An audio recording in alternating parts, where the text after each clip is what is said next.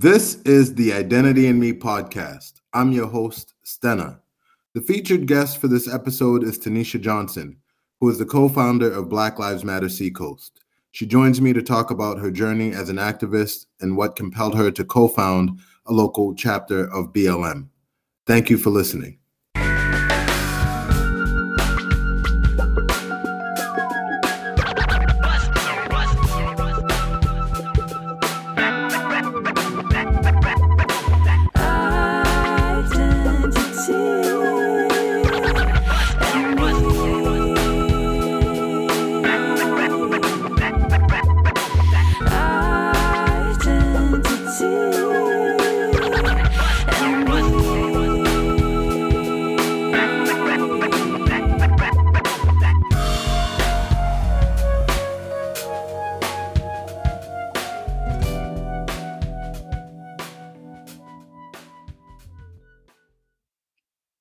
And then a hero comes along with the strength to carry on, and you cast your fears aside. You are dying right now. Feel free to laugh out loud. LOL. Oh my gosh, please continue, because I was about to start singing in a second. So when you feel like hope is gone. Oh, actually, I'm off. I have to start all over. Okay, go ahead. Okay, yeah, no. Maybe in the conclusion of the episode, I'll do it. Yeah, and I think you could take a guess as to why I chose that particular song. I am here with a hero, a local hero, Tanisha Johnson, co-founder of BLM-n-Me Seacoast. Among many things, she'll talk about all the things that she's doing here in the community that I'm grateful for and that you all are about to learn about. Tanisha, what's good? How are you today? Hey. Thanks for having me here. I'm honored. So honored to have you here. And what are you up to? How's your weekend? It's good. My weekend has been quiet, thank goodness. Errands, getting ready for school to start, ship these kids out of this house. I know you're excited about that too. So that is what I'm doing. Instacart all weekend, all shopping. And what year are the kids going into? My son is going into 5th grade and my daughter is going into 11th grade. And she just got her license. So Exeter, watch out. I'm just saying, watch the roads. All right, get in the car. What color's the car? It's that brown color Kia Sportage. Just watch out. She'll be all right. Okay. And where did you grow up? I don't know much about your story. I grew up in Hillside, New Jersey. So I grew up there, nice suburbia area, middle class, older Black Southern family, adopted. So, I lived the strict life, couldn't go anywhere, couldn't talk to anybody, all of that. Private Catholic high school. So private school all my life, went to Seton Hall University. Left there my 3rd year because hold on, go Pirates. Oh, you left there though. Oh, sorry. I left in my 3rd year because life, and so I ended up years later finishing my bachelor's and my master's through Walden University online while I had my 2 children. So I was a mom. I was full-time working and getting my education. So life came back to me, and I got back on the straight and narrow and went from New Jersey to Pennsylvania, and now I'm here in New Hampshire. All right. And how long have you been in New Hampshire for? 6 years. Oh, same as me. Yes. Mm-hmm. I thought you were more of a veteran in the game. No, I am 6 years in. Mm-hmm. All right. Okay. And what brought you to New Hampshire? My ex-husband wanted to be here with his family. So silly me. Came here and you're like, what is going on? Yeah. And it's funny because you're like, I know the state is white, and you're like, I can deal with it. Can't be that bad. Like going to Catholic school all my life, I was always one of. So it wasn't like I was around Black folks my entire life. So I was like, this can't be anything different. Was I wrong? Yeah. Was I wrong? Yeah. So, I never had the fishbowl experience. Oh, Yeah, like walking around and you look up and people grilling you. My mom came out here to visit not too long ago, and we were at the playground, and she looks at me. She lives in Boston, and she looked at me at one point, and says, how do you deal with this? I'm like, what are you talking about? Being around all these white people? I mean, that's normal. Like I went to school with a lot of white people. She's like, no, the staring. How do you deal with it? And I said, I just ignore it at this point because if I don't, I'm gonna approach somebody and it's not gonna be good. You're nodding. You have your own feelings about that? I can tell I have both sides of the story of this. So my family is all down south now. I have no one back in New Jersey. I have like my friend family in Pennsylvania, but the rest of my family, blood family, is down south. And so I was just in Virginia a few months ago because my dad was sick. He had had a heart attack. So I was down there. And so I had the reverse thing, right? So we have the whole, oh my gosh, I'm amongst my people. And you're like, yes, like this is amazing. And then I'm like, wait, where the white folks? Like you get like this uncomfortable feeling of like, did I lose some of my blackness by being around all the whiteness? Because there was moments where I'm like, I can't remember how to act. I can't remember how to take that off. You know how we act in the white spaces. And it's so ingrained now. And as much as we try our hardest to say, no, I'm going to be authentic, I'm going to be who I am has now evolved into this new character that has this whole whiteness in it, that whole the way we act to fit in and to not bring any type of thing to ourselves. So as I'm in this more black space now, I'm over here like, ooh, let me sit differently. So it's like that. I had to remember the blackness inside of me. So then after I went through all that, got comfortable a bit again and around my people, I came back to New Hampshire and had the same feelings of you like, I'm back to being stared at. I'm back to being, looked at like they've never seen black people before. And it amazes me because the BIPOC population in New Hampshire isn't increasing drastically, especially around the Seacoast and Manchester, Nashua area. And so it boggles my mind that I still walk down the street and people turn their head all the way around to be like, who's that? You know what I mean? It's like, and my face is a pretty known face. Come on, people. We still looking. But funny story, I was at Hannaford one day and someone was staring at me. And I'm at the point now where I'm like, I'm done with this. So I'm like, hey, what's up? I see you looking at me, something on my face, And they were like, no, are you Tanisha? And I was like, oh, yes, I am. And they were like, I was looking at you because I thought you looked familiar. And I was like, yeah. And see, that's the difficulty trying to balance. When is the stare one of I may recognize you, you look familiar, I'm like I'd like to have a conversation with you versus hostility, but it's just still very different from where I've been in the past. You talked about being from the South, moving here to New Hampshire. There was a natural segue happening to the question that I ask all of my guests when we start the conversation, which is how do you identify? Yeah, I thought about this question when you sent it to me. And I think not even just in the past couple of minutes, but when you sent it to me a while ago. And I was actually listening to a couple of your podcast episodes on the whole identity piece. And I had to really sit back and think about like, how do I identify? What is this? Who is Tanisha? And then I kind of compartmentalize a lot of it, right? So I'm like, I'm a Black woman. I'm a mother. I'm a director of a program, professional, master's degree, all of that, running the show. I am an activist, quote unquote. I don't call myself the activist like those from back in the day in our history. I'm not there yet, but an up and coming activist. A family advocate.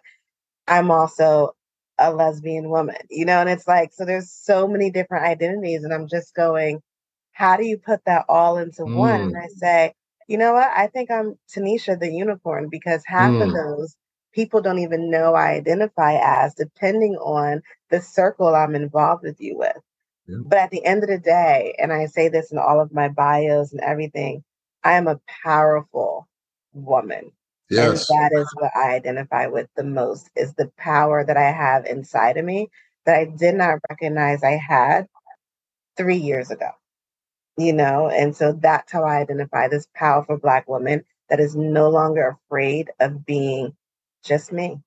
So, Tanisha, within the identities you listed, you mentioned being an activist. And by the way, we're a constellation of things. When I ask people this question of how they identify, people often offer their most salient identities or the identity that we are about to talk about in the particular episode. And in this case, we're breaking you down to an activist, but I know other aspects of your identity inform that activism. So please tell me about your journey as an activist. So I want to say it became more actualized in the past 2 years. I grew up in a strong Black home with two solid Black parents, and I appreciate them for everything that they did or haven't done for me. And it caused various things in my life, but I've always grown up with that sense of pro-Blackness, right? With the sense of what white privilege is, how others are received, how I'm received. I grew up with knowing that I've always had to be better and do better. It was drilled inside of me. And so, because of that, I've always had a sense of I need to stand up for not just myself, but for those around me that Yeah. are Black and that are female. And so I went through that through life, and I always associated more with Malcolm X. So you have the Malcolm Xers, you have the Martin Luther Kings, Mm, right? mm, mm, And mm. so you have the people in the middle. I am the Malcolm Xer. I love Martin Luther King, believe in everything he stood for, but my way was the Malcolm X way. And so I've always been on that level, and I raised my children the same way, right? And so then when I moved here to New Hampshire, my life took a different turn because in Pennsylvania, I was, around the familiar. I was around more ethnicities, more cultures, more all of that. It wasn't just whiteness. And so I was able to be more of the female activist and work with children and work with girls and Girl Scouts and do all of that stuff and just work for youth and families and mental health. When I got here, it turned into not just female activism, but now it's Black women activism. Mm, mm, Now mm. it's Black people activism because that is what's here. That is what's the priority. That is what's most needed right now where I'm at in my life. Wow, that was a loaded answer. No, there was a lot there, and I have a couple of follow-up questions that I didn't want Okay. to lose. Okay. So I'm going to ask both of them, Mm-hmm. and you can answer them in pieces. So Mm-hmm. first, can you define Malcolm X style activism? I have a sense of what you mean, but I'd love to hear from you about that. I'm also curious to know if that was implanted in you, if you were around other adults who were activists of that ilk. I lied. I have three questions. And so the Let me make third sure I question, remember. yeah, I'll see if I could remember too. The Okay. third question that comes up for me is this matter of the space informing the activism. So Mm, before you got here, you were one type of activist addressing a particular issue, and then you came here and then got into issues that were more centered around race. mm-hmm. Okay, so going back to that first question, define Malcolm X activism, please. So, in the simplest way possible, you think about Malcolm X was in your face. He was, by any means possible, we cannot help others until we help ourselves. He addressed the issues that were core to the Black race. He was not sugarcoating anything. He was not going to say anything for fear of being arrested, for fear of violence, for fear of anything within his own internal religious community. He said, I'm going to address what's happening in this world and what our people need, regardless of your thoughts, regardless of trying to collaborate, regardless of trying to get everybody at the table. He said, no, no, no. Us Black people, we need to get ourselves together and demand our power, demand Mm, our respect. Whereas Martin Luther King was saying the same things, but he did it in a way of, I'm going to sugarcoat it so that white folks can understand mm, and so that they can also work with us because we may need the white people on our side to get us where we're going, which he's not wrong. He was yeah, not yeah. wrong in that time period. He was about all of us coming together, the unity, almost I don't want to say kumbaya of it, but the unity of it. And there's a difference in they had the same outcome, the same end game, but Yeah. the journey to get there was totally different. in a way. You know what I mean? Yeah, no, I do know what you mean. So, in your own activism, you're not really concerned about appealing to white folks and talking about common humanity. Would you say I so? not really. Like I've evolved from like yes, I think because I've been in white spaces so much and I've been able to what is the word we use? Code switch a lot for myself. And I realized how damaging it is for myself to code switch all the time because I lost myself, right? As much as we go into these spaces and we change our voices, we change our language, we, do what we need to do, we dress differently, the European hair, it's like I lost a sense of myself. But also, I realized if I'm really going to stand up for my people, stand up for my children, all of that, I need to say it how it really is. We need to stop sugarcoating things because these white folks not listening to us. Yeah, yeah, yeah, yeah, They yeah, not yeah, yeah. changing until we're actually saying what we need to say.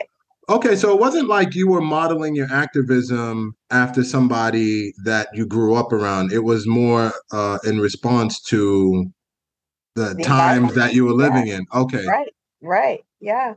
And I'll say, my parents, my family, they were probably in the middle ground, right? They were like, we're going to stand up for our children. We're not going to go too far in the mix, but we're going to stand up for what's right in the circle. Like, we're not going to go and, be on TV. We're not going to go to the next level, but I'm going to take up for what's mine.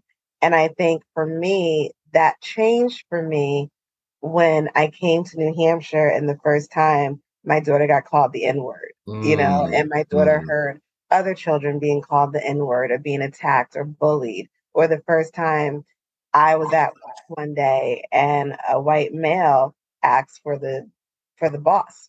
And I said, that would be me. How can I help you? And they said, no, no, mm. no, no. I want the boss. And I said, that would be me. I'm the Wow. director Yeah. here. How can I help you? And they said, well, I wasn't looking for your help. Oh, Oh, okay. wow. You know Wow. what I mean? And so when I realized that these things were really still happening in the world, because sometimes we don't believe it, right? We're like, we hear about it, things like that, and we're just like, there's no way stuff like that is really happening. Yeah. And it is. And it's just that's when my turning point changed of I don't think I can no longer sugarcoat. Do I want allies? Absolutely. But I want interrupters. I want co conspirators. I want those who are going to fight the fight alongside me or behind me, not speaking for me. Yeah. And so I need all of that right now. And so my vision, my activism changed to say, I am no longer going to sugarcoat it so that you can understand because I'm still being oppressed. I'm still being harmed. I'm still a part of a system that is built from my failure and my children's failure. And so we can't do this any longer. By the way, you answered all of the questions successfully. And so, in this environment, you are a co founder Mhm. of BLM Seacoast. Yes. When and why did BLM Seacoast come about? So we started, I want to say almost 3 years ago. And it started because and it was three of us in originally. So I can only tell my side of the story. And so I used to travel to Manchester for BLM events, right when the world started like erupting into everything. Probably was right when the start of COVID and everyone was sitting in front of the TV, seeing everything happen. COVID brought everything out of the closet, down from racism to everything else, family dynamics, all of that. And so when everything started happening more and more and more, and protests were coming up, rallies were coming up, events were coming up, I found myself driving to Manchester, driving to Nashua, driving to Massachusetts. And I'm going, why are we not having the same type of things here? The Seacoast Mm, does have mhm. a Black BIPOC population. Why are we not having events here? And so I reached out to BLM Mansion Nashua and I said, how did you guys start this? Like I'm on the internet just Googling Black Lives Yeah, Matter yeah, and yeah. what is this supposed to is this a franchise? Is this, what is this? And talked with them. They gave me some tips and said, oh, and by the way, someone else was looking into doing this. So you guys may want to talk to each other. And that was Macy White. And so her and I got together and started chatting about different things. And she was putting together the first protest in Portsmouth. What was that? 3-ish, 4-ish years ago. Yeah. And she said to me, oh, there's another person that also wants to get involved, and his name is Clifton. And we ended up meeting one day on Zoom, the three of us, and we're like, we're going to do this. And at first, it started off as maybe we're just going to hold some protests, put some social media out there of stop this and stop that, and all of this. And we were just talking about this a couple of days ago. If you would have said to us 3 years ago that little Zoom conversation of putting together a couple of rallies would turn into this 501c3 nonprofit organization doing the things that we're doing, I'd have been like, nope, you lying. Take that somewhere else. But this is where we are. And so the three of us, which turned into the two of us, Macy ended up switching colleges and doing some life things. Clifton and I turned it into what it is now. And this is how we got here. And you talk about events from 3 years ago. Mm-hmm. What events are you referring to from 3 years ago? Illuminate us. As if you don't know. Okay, so I'm talking about the George Floyd. I'm talking about, let's even go back further than 3 years ago. Let's talk about Trayvon Martin. Let's talk about Ahmaud Arbery. Let's talk about Breonna Taylor. Like, we're talking about all those things that were live and in living color 3 to 4 years ago that were in our faces, that we all were glued to the TV for going, I can't believe this is happening.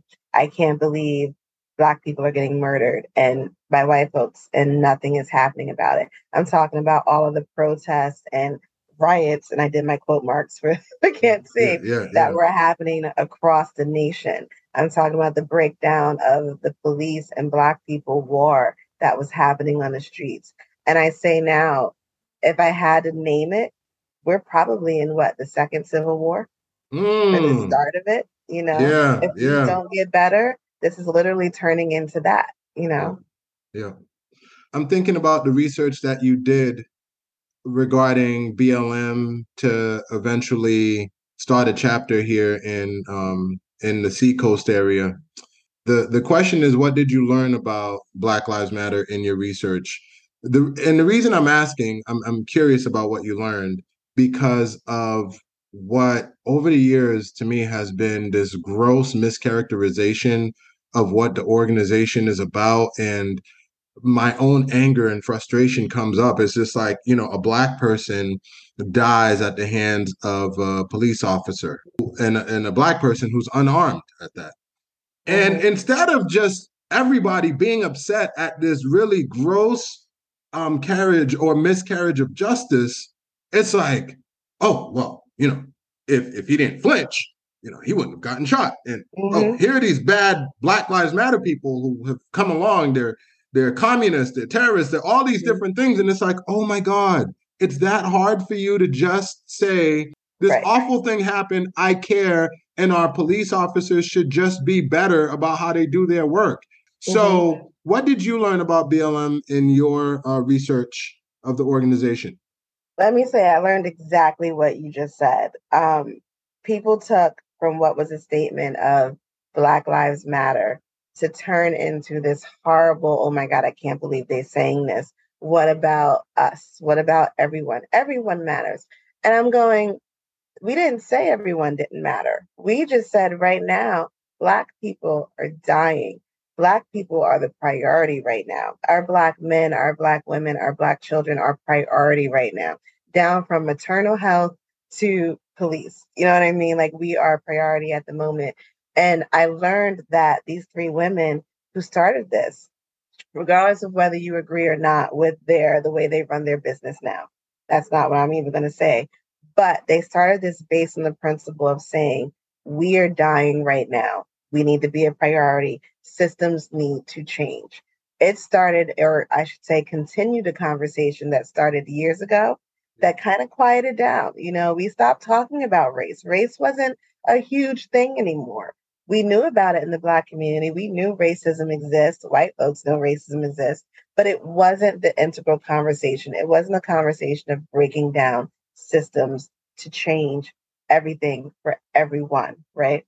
Yeah. And that's what this started. BLM was the catalyst to a new and reframed conversation about systems of oppression for people, not just Black people, but for marginalized, for communities, for the disabled, for all of that. it became the catalyst for how do we make change, lasting change, so that the next generation, the generation after that, is not having the same challenges that we're having now. And so BLM Seacoast is a not an official chapter of Black Lives Matter global or national organization. We are not affiliated technically with that global organization. We are our own entity. We use the language of Black Lives Matter, but our Seacoast chapter is not affiliated with the global network. We are the boots on the ground organization. Our money that we receive through grants, donations, funding, whatever, goes right back out into the community.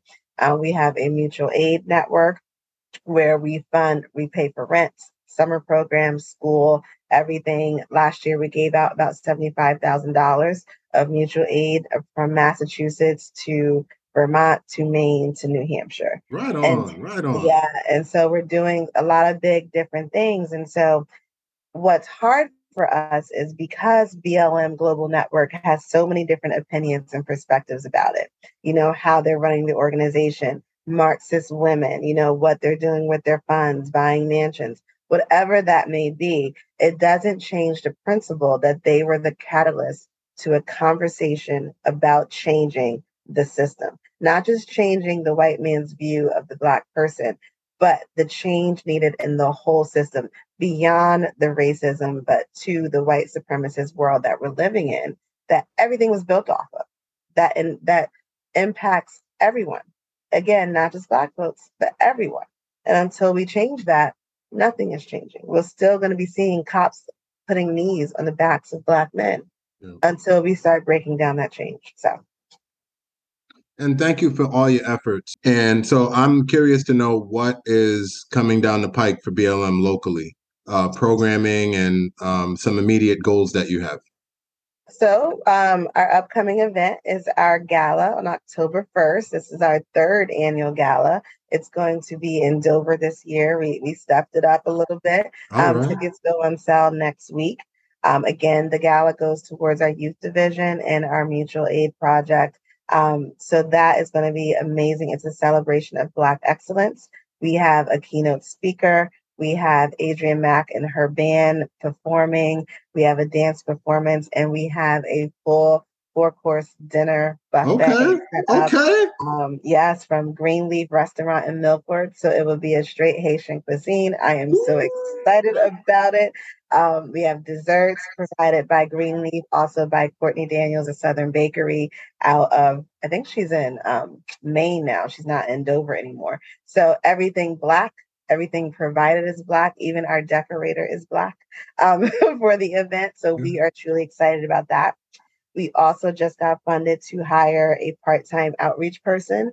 So we'll be putting out a couple of job positions to hire individuals to come work for BLM Seacoast to do some outreach events as we get into election season and time to just really step up marketing again.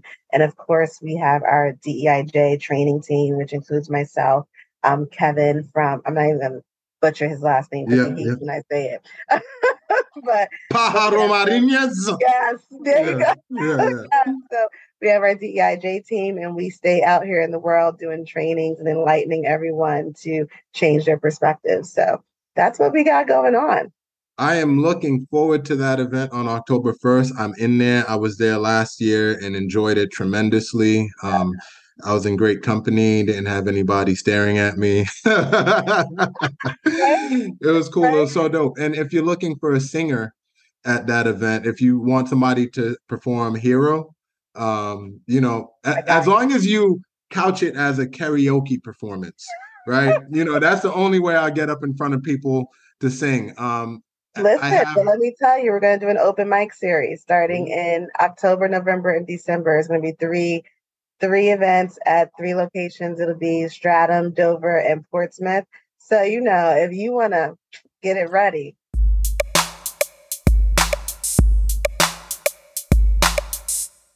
Tune in for part 2 of my conversation with Tanisha, where she talks about a dope new endeavor she has taken on with a local police officer.